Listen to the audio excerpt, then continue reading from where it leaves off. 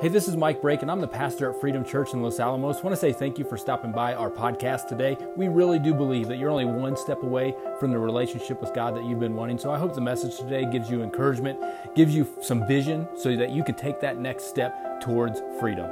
Enjoy the message. We're in the middle of a series called Family Vacation.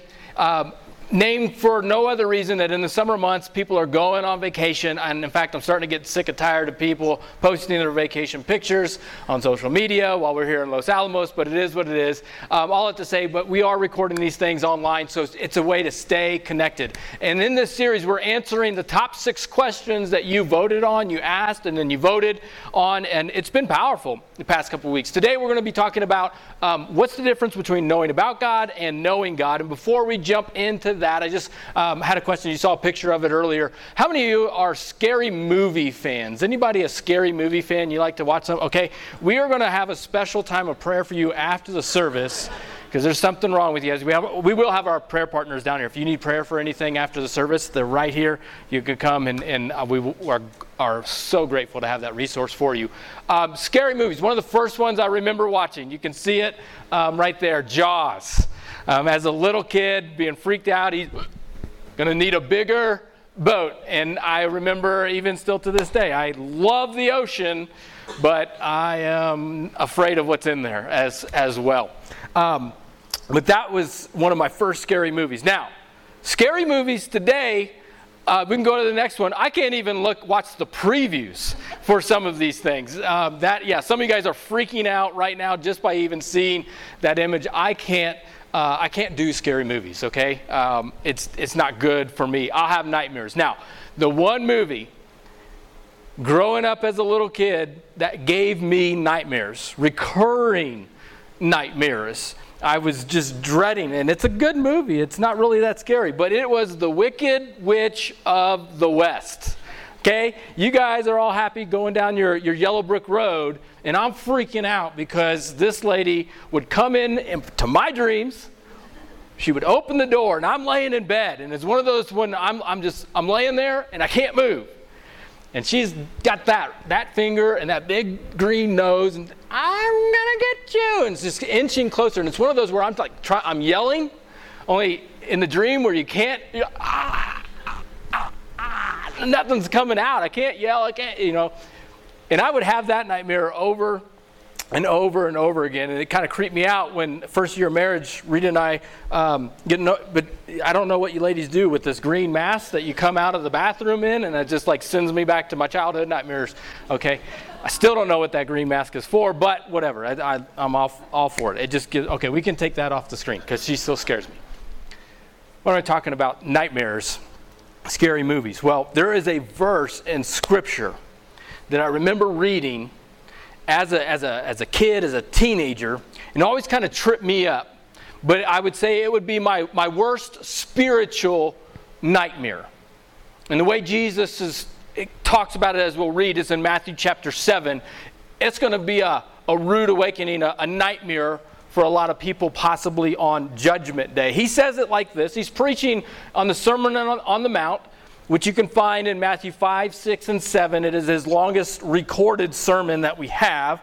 And he says near the end of the sermon, he says, "Not everyone who calls out to me, 'Lord, Lord,' will enter the kingdom of heaven. Only those who actually do the will of my Father will enter heaven." Now, next week, the question is, how do I know when God speaks? Kind of like, how do I know God's will? So we will answer that one next week.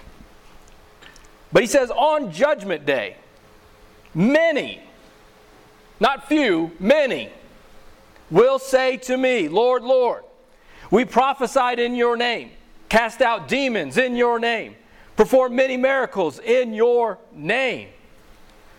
But I will reply, "I never knew you. Get away from me, you who break God's laws."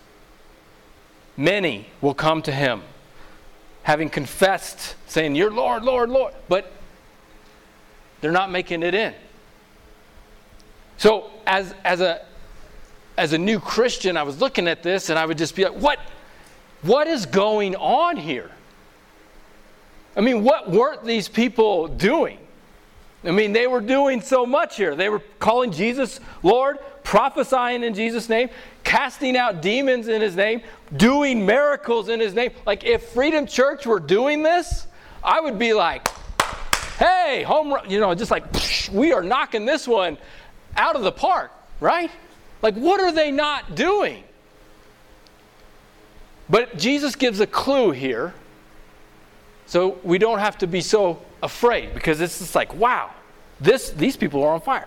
Verse 23 is the key.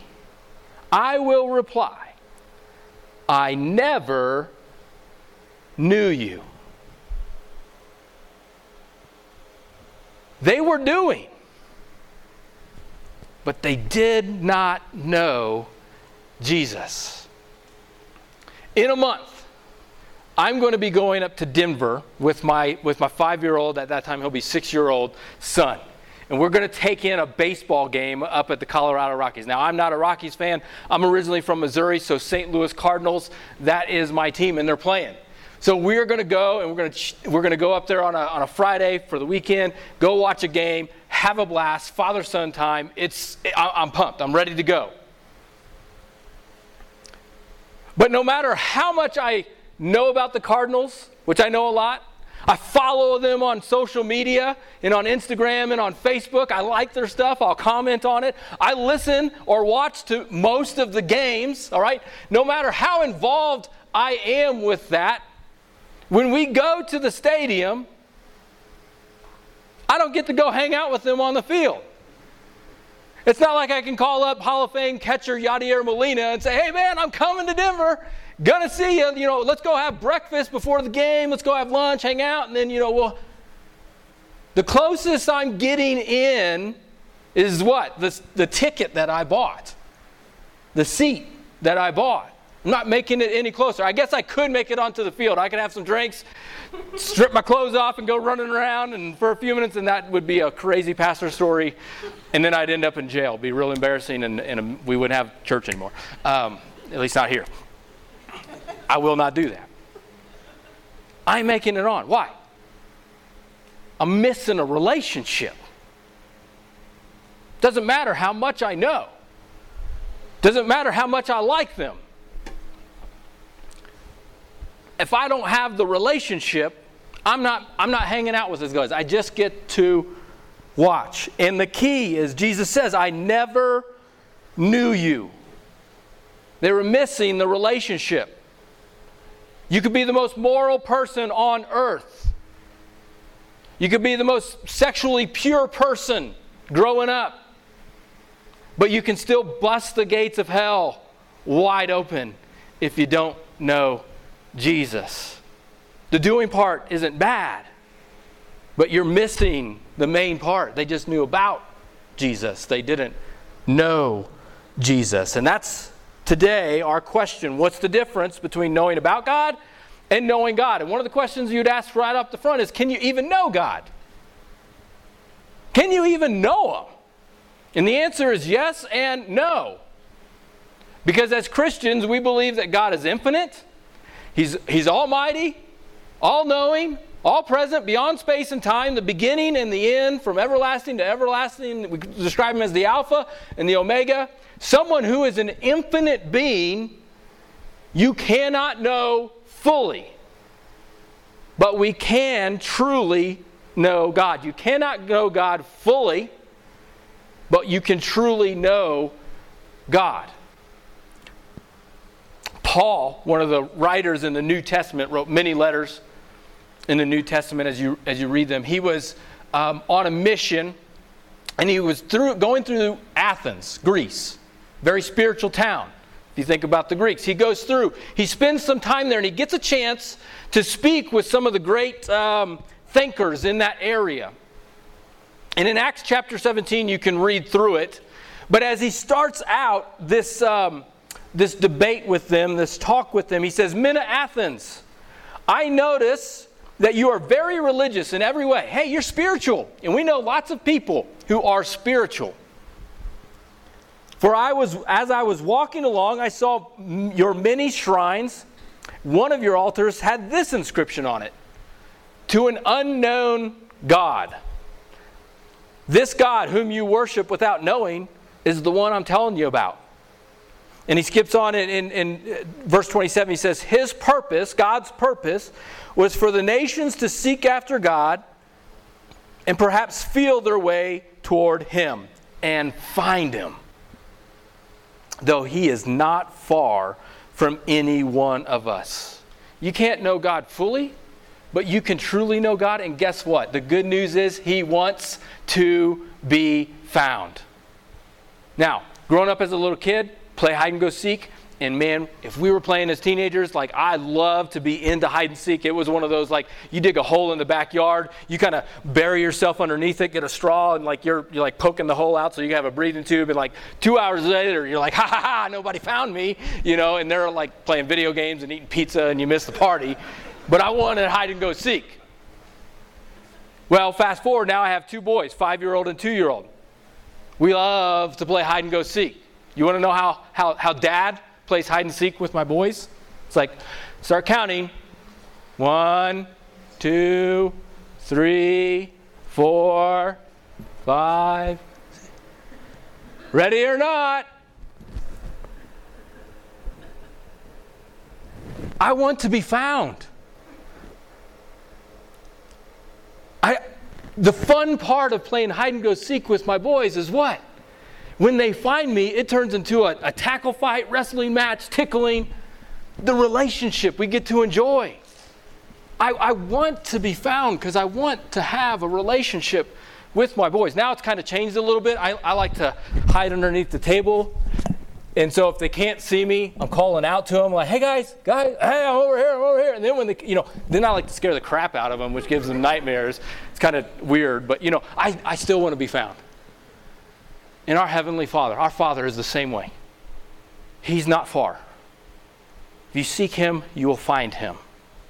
He wants to be found. Can we know him? Not fully, but you can truly know him, and he wants to be found.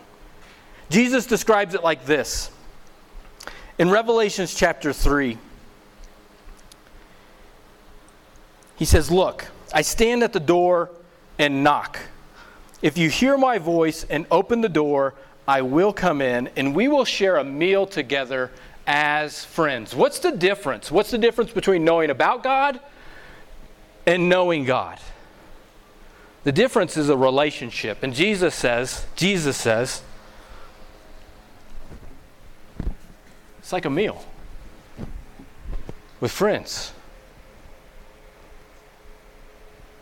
He's knocking. Anyone who opens the door, let's share a meal together. Let's get to know one another. Have some grapes, crackers, cheese. Let's talk.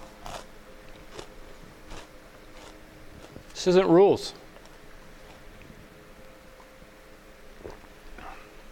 This isn't about doing. It's getting to know your Heavenly Father.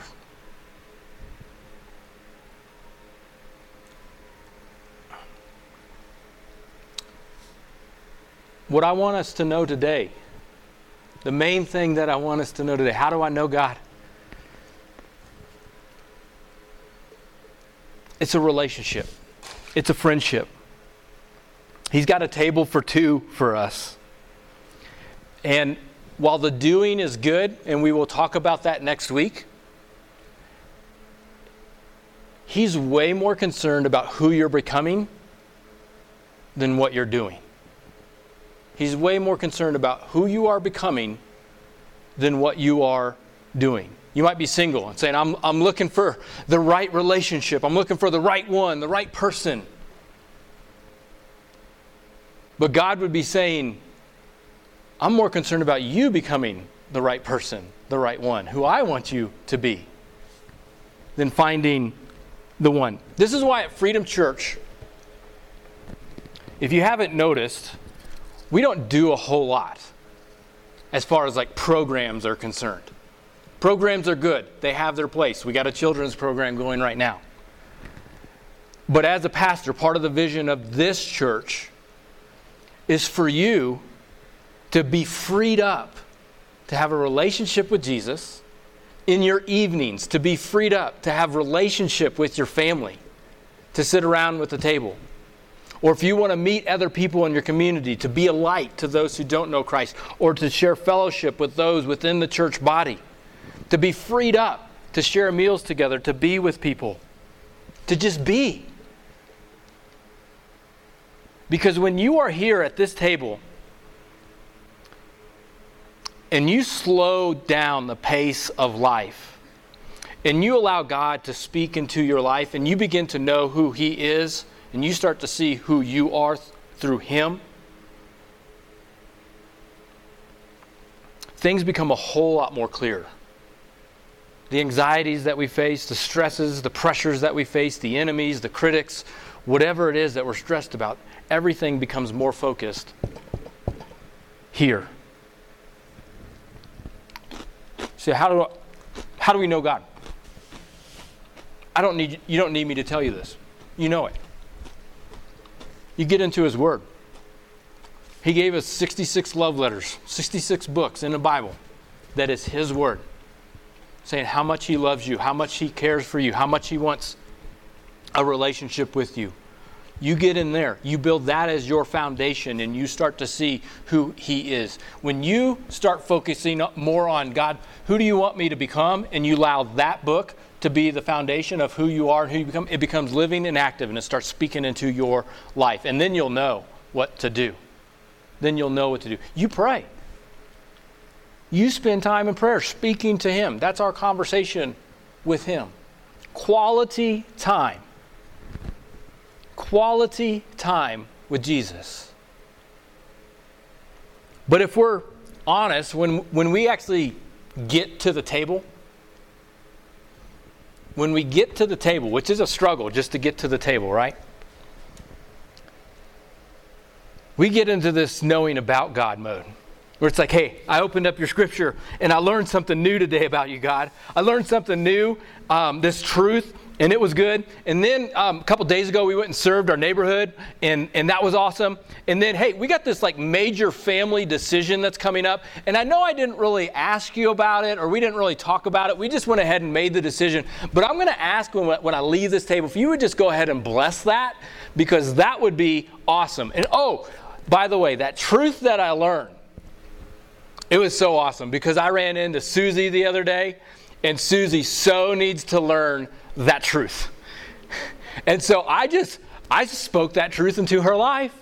And it was, I told her that that's what she needed to do. And then I invited her to church, and she didn't say yes. I don't know what was going on there. We'll talk about why are Christians such jerks in 2 weeks. We'll handle that one. Oh, and I forgot. Since we're here and we're actually having this, let's go ahead. Can we do like a selfie? Because I want people to know that we kind of had this time together, and it was so good. The meal was good. It's good. These crackers, they're great. Okay. Here we go. Selfie. Hashtag date night with Jesus. Okay, gotta go. And we call that a relationship.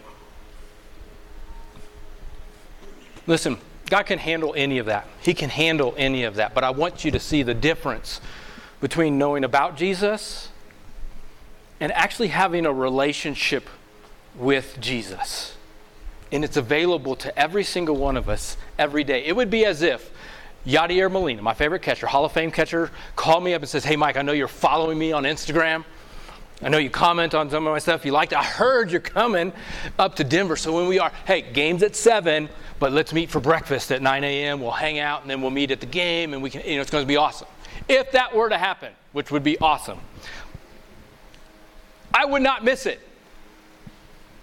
He would say the date, he would say the time, he would say the location, and guess what? We're going to wake up and just stay the night there so we don't miss it, right? It would be crazy. It would be crazy if that were the case, that I would miss it. Then Yadi calls me on the phone and say, hey, what's going on? I thought we were going to meet. And I'm like, oh, you know what? I overslept. I just totally overslept. Or you know what? I woke up, but when I woke up, it's crazy. I got into this weird cycle of it was like, first I checked my email, then I checked my Facebook, then I was Instagram, then back to email, Facebook, Instagram, email again, Fox News, Facebook. And I got this weird cycle, and the time went by, and I lost track. I'm sorry, man.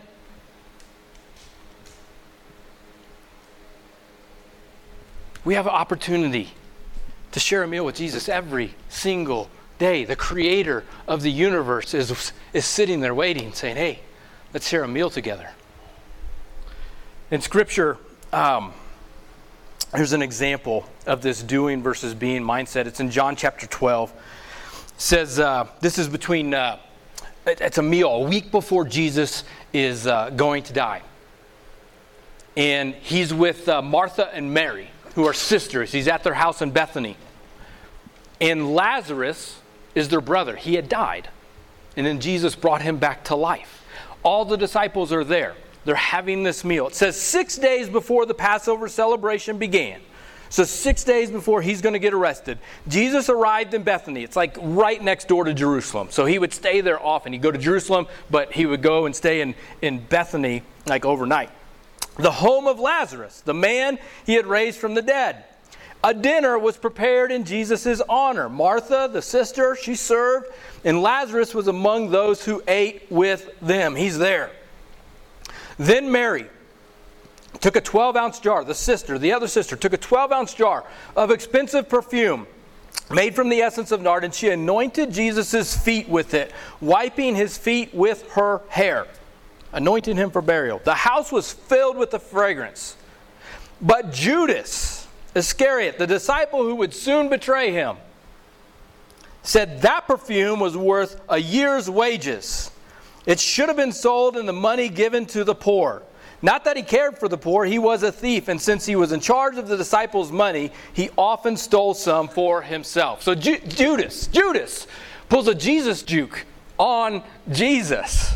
You're like, what's a Jesus juke? It's like when you get excited about the Super Bowl, and you're like, oh man, Super Bowl, everyone's going to be watching, we're excited, and then someone's like, well, if people were just as passionate about Jesus as they were this game, that's a Jesus juke, okay? You see someone who's like ripped and physically just like, wow, that's amazing. And they're like, well, if they were just as faithful to Jesus as they were their health, then they would just all be different. That's a Jesus juke, okay? It's just like, they're strong. They're excited about the game. Who cares? Big deal. You don't got to throw that in. Anyway, he throws a Jesus juke on Jesus. And we've all been there because it sounds so spiritual, right? That was expensive. Thanks to Judas, we know how much it was. It was like a year's worth of salary. Some estimates are like, hey, maybe it was about $15,000 to $20,000 in today's term. Just anointed him with 15 to 20K. That could have been sold and used for the poor. Good job, Judas. Super spiritual. Be careful talking about other people's worship like that. Be careful talking about other people when they sit at the table and criticizing their meal with Jesus. We do that with other churches. Look at those lights, those TVs, all this stuff. We don't need all this stuff to have church. And they have all these things going on. Be careful, Captain Pharisee. I'm talking like that. Jesus knew. Jesus said, leave her alone. She did this in preparation for my burial. You will always have the poor among you, but you will not always have me. Basically, he says, hey, you care about the poor so much, Judas? You do something about it. And guess what? When Jesus died and was in the grave, and they went to go anoint him for his burial, the ladies came to the tomb to anoint him. He didn't get anointed then because he was gone. He wasn't in there. This was the anointing. Had she not done it, he would not have been anointed for his burial, because on that Sunday when he rose from the grave, he was gone. They had brought the spices, but it wasn't going to happen then. This was the chance. This was the opportunity. See, Mary, she knew God. She knew him and she gave. Like, think about it. Her brother Lazarus was dead. And then Jesus brought him back to life. She had nothing to do with that. Only Jesus could do that. And spiritually, we're in the same boat. When we are dead, we bring nothing to the table to earn our salvation. Yet Jesus paid the price for our sins to give us life. He brought us from death to life. So you can imagine her that night as the dinner's going on, and she looks over and she sees her brother. They're having a dinner, a meal in honor of Jesus. And she says, this is not enough. It's not enough. There's got to be something more. You can imagine a relative or a friend who might be in the ICU, who's kind of come and go, touch and go for a little bit. And anything, you would give anything in that moment to have another conversation, another touch, another hug. And if God healed them, what price wouldn't you pay for something like that? Mary knew God, and she gave. She did what she could. That's what Scripture says. Judas, he knew about God, and what he kept, what he could. He stole what he could. Here's the thing about Judas that you need to know, and this is why this is so deceptive for our lives. Judas was the most trusted disciple. Judas, the betrayer, was the most trusted disciple. Now, we could debate it, but here's my logic. Who was in charge of their money? Judas. Who do you put in charge of your money? Trustworthy or untrustworthy people? Trustworthy. They had Matthew the tax collector there, right? He knew about money. That was his job, right? Except what do we know about tax collectors? Dude, hey Matthew, man, I know you're in the club, you're a disciple, but guess what? You just keep throwing those parties for your friends. Don't touch my money. Judas was in charge of their money on the night when Jesus said, hey, one of you guys is going to betray me. It wasn't like they were all like, oh, well, it's Judas. They had no clue. One of the most trusted disciples. But the cost of that relationship to him was too much. 6 days later, after seeing what she had done, after seeing Jesus' response to that extravagant worship, he walked away bitter and sold him out for money. So how do we not get deceived? How do we not get ourselves in that position? How do I know if I know God or if I know about Him? I'm going to give you 3 questions to ask yourself. Only you can answer them. I cannot. Be honest with yourself. The first one is this. Do I have a present trust in Jesus Christ for my salvation? For salvation from my sins. And I use the word trust because Scripture says, hey, have faith or believe, which is correct terminology, but for us, I think trust is a better word to describe a relationship. Trust with someone would imply intimacy, which would imply relationship. People who you don't trust, you probably don't have that much of a relationship with. So presently today, do you have a personal trust in Jesus Christ? What's your answer? If you were to die tonight, what would be your answer to that question? Jesus says, why should I let you in? Are you going to say, well, I wasn't as bad as this person, or I went to church and I did these things and I did these things, or is it going to be, I don't deserve it. It's Him. Jesus. He's the one. Second question, is there evidence of the Holy Spirit in my life? Because when Scripture says that you have that relationship with Jesus, God will come and dwell in you through His Spirit. And that's the Holy Spirit has a job. And few of those jobs are, He's going to convict you of sin. You're not going to be perfect. But when you go to sin, when you're going to have temptations, but you're going to have this Holy Spirit moment where it's like, nope, not here. Or if you are continuing to sin and you gave into that temptation, you're going to know it because He's going to speak and say, hey, you know you shouldn't do that. That's His job. You're going to have, it says the fruit of the Spirit will start being produced in your life. Love, joy, peace, patience, kindness, self-control. Those things you're going to start seeing over time. If you're not being convicted of sin, if you're not seeing those things produced in your life, it might be a warning sign for you to start really contemplating this. You don't want to mess it up. You don't want to get this one wrong. And the third question is this: do I see a long-term pattern of growth in my Christian life?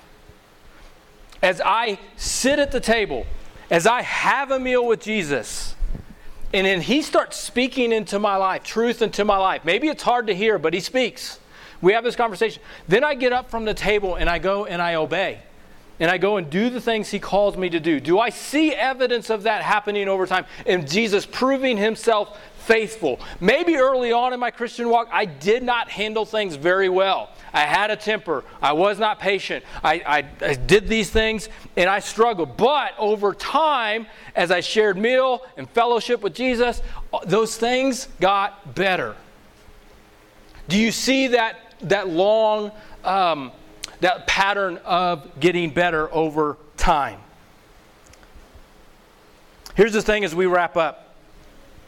And I know this. Jesus could have handled Judas's brokenness. If He just had the humility to sit at the table, He could have handled it. Mary shared a meal with Jesus. And she got down and she anointed His feet. And the scripture says that she took her hair and she wiped His feet with it. And as she poured out, kind of thought maybe it's just going to go away, but no. When she wiped her feet with it, that fragrance, what? Got onto her hair. And when she walked away from that meal, she smelled. That smell came with her. Smelled like generosity. Smelled like love. Smelled like sacrifice. Smelled like worship. And it filled the house. It said she took that with her. She looked more like Jesus. Judas, he had that meal. He walked away bitter and angry. But there was one more meal that Judas had. It was at Passover, 6 days later. And you know what Jesus did at that meal? At that meal, there's a lot of things described, but one of the things that Jesus did, He said He took the position of a servant that night. Got down on His hands and knees, and He washed the feet of the disciples. One of those being Judas, who He knew was going to sell Him out and betray Him. I think Jesus was trying to give him one more shot to know who He was. Judas, I'm God. This is who God is. I love you. You can know me. It was too much for Him. For you and I, Jesus knows. He knows. And He can handle it. And this morning, He wants to be known. He wants to be found. There's a table available for you, a seat available for you. Jesus is available to you. The question this morning is, are you available? Are you available this morning? Let's pray. Thank you again for listening to the podcast at Freedom Church in Los Alamos. A few next steps that you can take coming out of this. One is head to our website and let us know just exactly how we can help you take your next step. Also, if we have had a positive impact in your life or in your family and you want to partner with us financially, you can go to our website and click Give. That will get the message out so we can impact more people through this ministry. And finally, click the subscribe button. That way you know you get the latest content from the podcast, as well as rate it, review it. That will help get the message out to others. Hope you have a wonderful week. Thanks again for listening.